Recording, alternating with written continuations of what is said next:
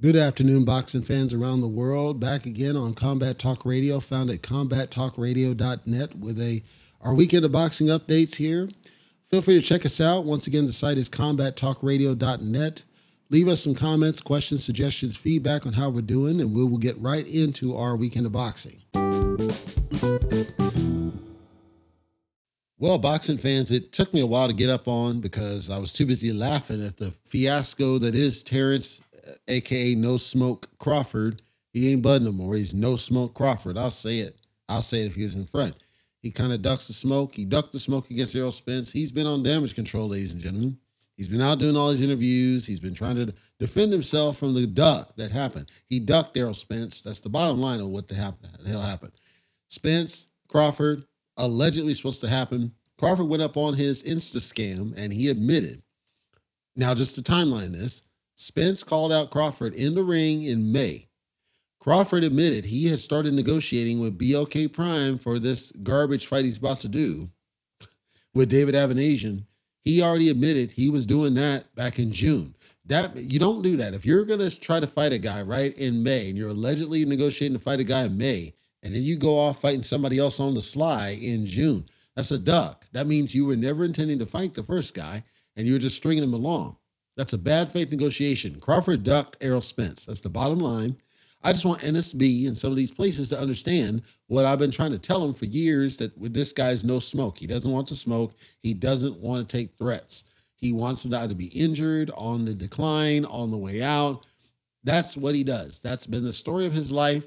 Unfortunately, the media and everybody else ran with this narrative about number one pound for pound when the guy doesn't want to test himself. Errol Spence has 3 belts at welterweight. Errol Spence is the top guy at welterweight, and we needed to finally unify the division. Allegedly, we were going to have a chance to do it. Didn't happen. So I was laughing because Crawford's just digging more of a hole for himself. He's embarrassing himself. He's embarrassing the business with all his garbage. With that said, let's go ahead and get into our weekend of boxing. One of these actually already took place. We have some results as it stands. So I'll go ahead and get that out of the way.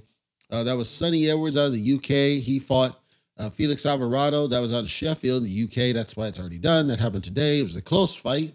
Sonny Edwards gets his hand raised in, a very close fight. I didn't get to see the fight. Unfortunately, the outcome didn't surprise me that much. I think Sonny Edwards is a solid fighter as he was. And if I had previewed the fight, I probably would have leaned ever slightly towards Edwards because Edwards is a younger guy. So you might be able to get the replay on that one. That's on Fight TV, both in the US and the UK. If you want to check that out, there's probably going to be a replay if you want to check out that fight. I'm probably not going to do it. I don't believe that it's worth it, in my personal opinion. Although I do like boxing, I am looking for certain types of guys in the ring, and these two don't really cut it for me. Neither does this next one I'm going to talk about that's going to happen this Sunday in Dubai at the Coca-Cola Arena. I talked about this last week. Of course, Floyd Mayweather Jr. in his exhibition against Deji Olatunji. This is the brother of KSI now. I can't fathom who would bother paying pay-per-view to watch this garbage, but maybe somebody will. I don't know. Mayweather has been talking about trying to get an exhibition with Pacquiao and possibly a real fight rematch with Conor McGregor. He actually got called out by one of the other fighters this weekend, which was Ricky Hatton, who's coming back on an exhibition. And of course, Mayweather said, no, we've already been down this road before, which is surprising because, of course, he's been down this road before with both Conor Mayweather and Manny Pacquiao. Yet he's cool fighting them, but he's not cool fighting Ricky Hatton.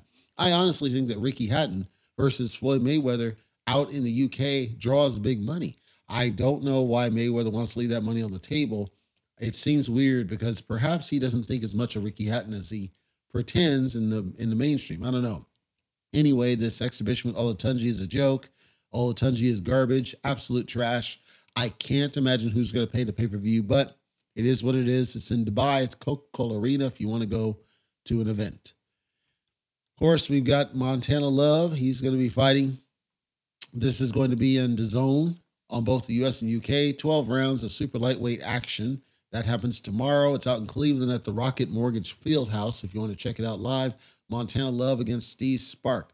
I know a bit about Montana Love. I've watched a couple of his fights. Don't really think much of him. He's a good fighter, but I personally don't think much of him. I'm talking to person. But stylistically, in terms of the two guys in the ring, I'd be shocked if Spark has anything for Love. It feels like that Spark is the fall guy to make Love look a little bit better. Maybe, maybe not. I don't know. I'm not really going to be watching that one. It feels like a waste of time, and the undercard is garbage as it stands. So it doesn't look like it's anything I would promote, in my personal opinion. And then I mentioned earlier, of course, Ricky Hatton is coming out of retirement just for an exhibition fight. He's fighting Marco Antonio Barrera. Marco Antonio Barrera, of course, he has done an exhibition just a little, I think that was like a year ago, maybe. He did an exhibition. These guys can be fighting at the AO Arena in Manchester. Super middleweight action. It's a 12-round contest. So the interesting thing here is I was told this is actually an exhibition fight. However, it's being presented as a full-on fight. I want to stress this is being promoted as an exhibition fight, not a real fight.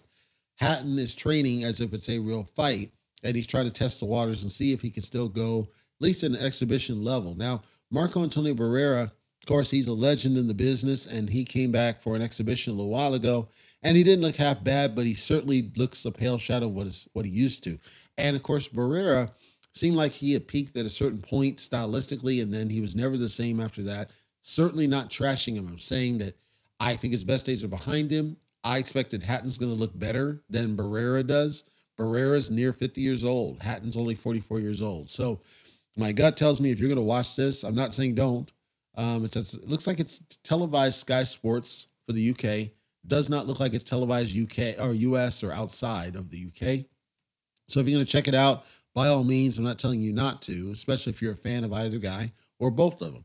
I'm saying that I wouldn't expect too much from this exhibition because Ricky Hatton, of course, being the younger guy, but Hatton hasn't even been out, like in the ring doing something for the longest time. He's been completely disconnected, whereas Barrera at least has stayed somewhat active, not greatly active. So I wouldn't expect too much of this other than the nostalgia of these two guys who certainly are legends in their primes. Alimkhanuly, everybody knows Janibek. Alimkhanuly, he's the guy that they're really pushing. He's fighting Denzel Bentley. Denzel Bentley is a pretty good fighter. He tends to make mistakes at times, but I think he's a pretty good fighter. I don't think he's going to have anything for Alimkhanuly. Now, that said, Alimkhanuly is being pushed as the next big guy. He's being pushed as the knockout artist and the strong, Don't get it twisted. Bentley he can hold his own. I'm just saying that he tends to make mistakes. So I don't think he's going to be able to derail Alimkhanuly. I don't think he's going to be the one. Maybe he does. I don't think he will. On that undercard, if you're into women's fighting, Sinesia Estrada, as beautiful as she is making her return as well. So you might want to check that out if you're into the women's fights. Bob Arum is really pushing Alimkhanuly as the next big star. He actually came out recently and did what he did for Crawford, which is he'll just throw money at anybody who'll fight his guy because he tried to push him as the next big thing. Alimkhanuly ain't fought nobody. When you look at skill, they roughly have the same level of, skill, same number of rounds. They debuted roughly the same time. The only big difference maker, basically the Alimkhanuly, he's a southpaw. Bentley is an orthodox. And then in terms of height, Alimkhanuly has a slight height advantage over Bentley. But other than that, they're pretty much pair for pair. Of course, Bentley has a loss, but that's because he makes mistakes, So I don't see that Bentley has anything for him. I'm saying that this match is pretty much as close as you're going to get to an equal level playing field for Alimkhanuly, but I don't expect him to have very much trouble. I don't see that Alimkhanuly is the next big thing that Bob Arum says that he is. That's my personal opinion.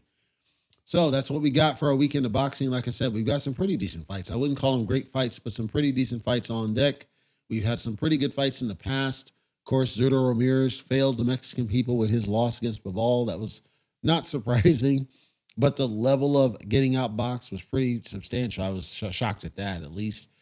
And listen, if you're listening to me, the bottom line is Terrence Crawford ducked Errol Spence, and that's a shame because we were close to getting a unified welterweight champion so that we could join the ranks of like Devin Haney at 135 as a fully unified champion. We've needed fully unified champions, and we were cheated from a fully unified welterweight champion. Spence has then said he's going to go up to 154. That would be a shame because he's not going to fight Jermell Charlo. Charlo is the one who holds all belts at 154. So if he's not going to fight Charlo, that means none of the fights for Spence are going to be very interesting at 154 unless Charlo vacates and moves up. So we have to see where welterweight goes from here. We still have Jaron Ennis, NSB, and other places overrating the guy. I don't think he's earned anything. We got Virgil Ortiz. He certainly deserves a shot. Doesn't look like that's going to happen. Keith, once upon a time, Thurman's still out there. I don't think he deserves a shot, but he's still out there. So welterweight's going to look very iffy. In my opinion, we don't have a very good welterweight division anymore. It's kind of on the decline because, Spence's not going to get a chance to unify it and clean it up finally after so long. And thanks to Crawford, Duck, and Spence, we're never going to get a true answer as to who's the real better guy of these two. And Crawford will once again go unfulfilled, just like Tim Bradley before him went unfulfilled in the previous generation, which is really unfortunate. That's going to do it for this week's episode of Combat Talk Radio, Masterpiece Boxing, found at combattalkradio.net. I want to thank you for listening today, whether you are a subscriber or not. I know you have choices, and I appreciate you for being here. Just to remind those that are new to the show, Combat Talk Radio records every Friday, so once a week in the Pacific time zone. And then Lifeblood of Boxing series, which is our coverage of the boxers I think are worth your time and give to the sport. That's once per month. It does not have a fixed schedule, but once a month I'll have a release until I run out of ones that I think are worth covering for Lifeblood of Boxing. So those are our two programs. It is podcast only at this point. We want to hear from you. So combattalkradio.net at the bottom. Hit comments, feedback. Let us know how we're doing. If there's anything that you'd like to see us adjust or improve, we want to hear from you, and we are open to that feedback. We also are open to starting up the YouTube again, but it seemed like that died off when Lomachenko took a loss, and we don't know why. So if somebody knows why, or they'd like to hear the YouTube coverage, let us know that as well in the comments, and we are open to doing it. We just need to make sure the fans are there. Right now they're on the podcast, not on the YouTube for whatever reason specific. We're open either way. Anyhow, that'll do it, and I will see you guys next week.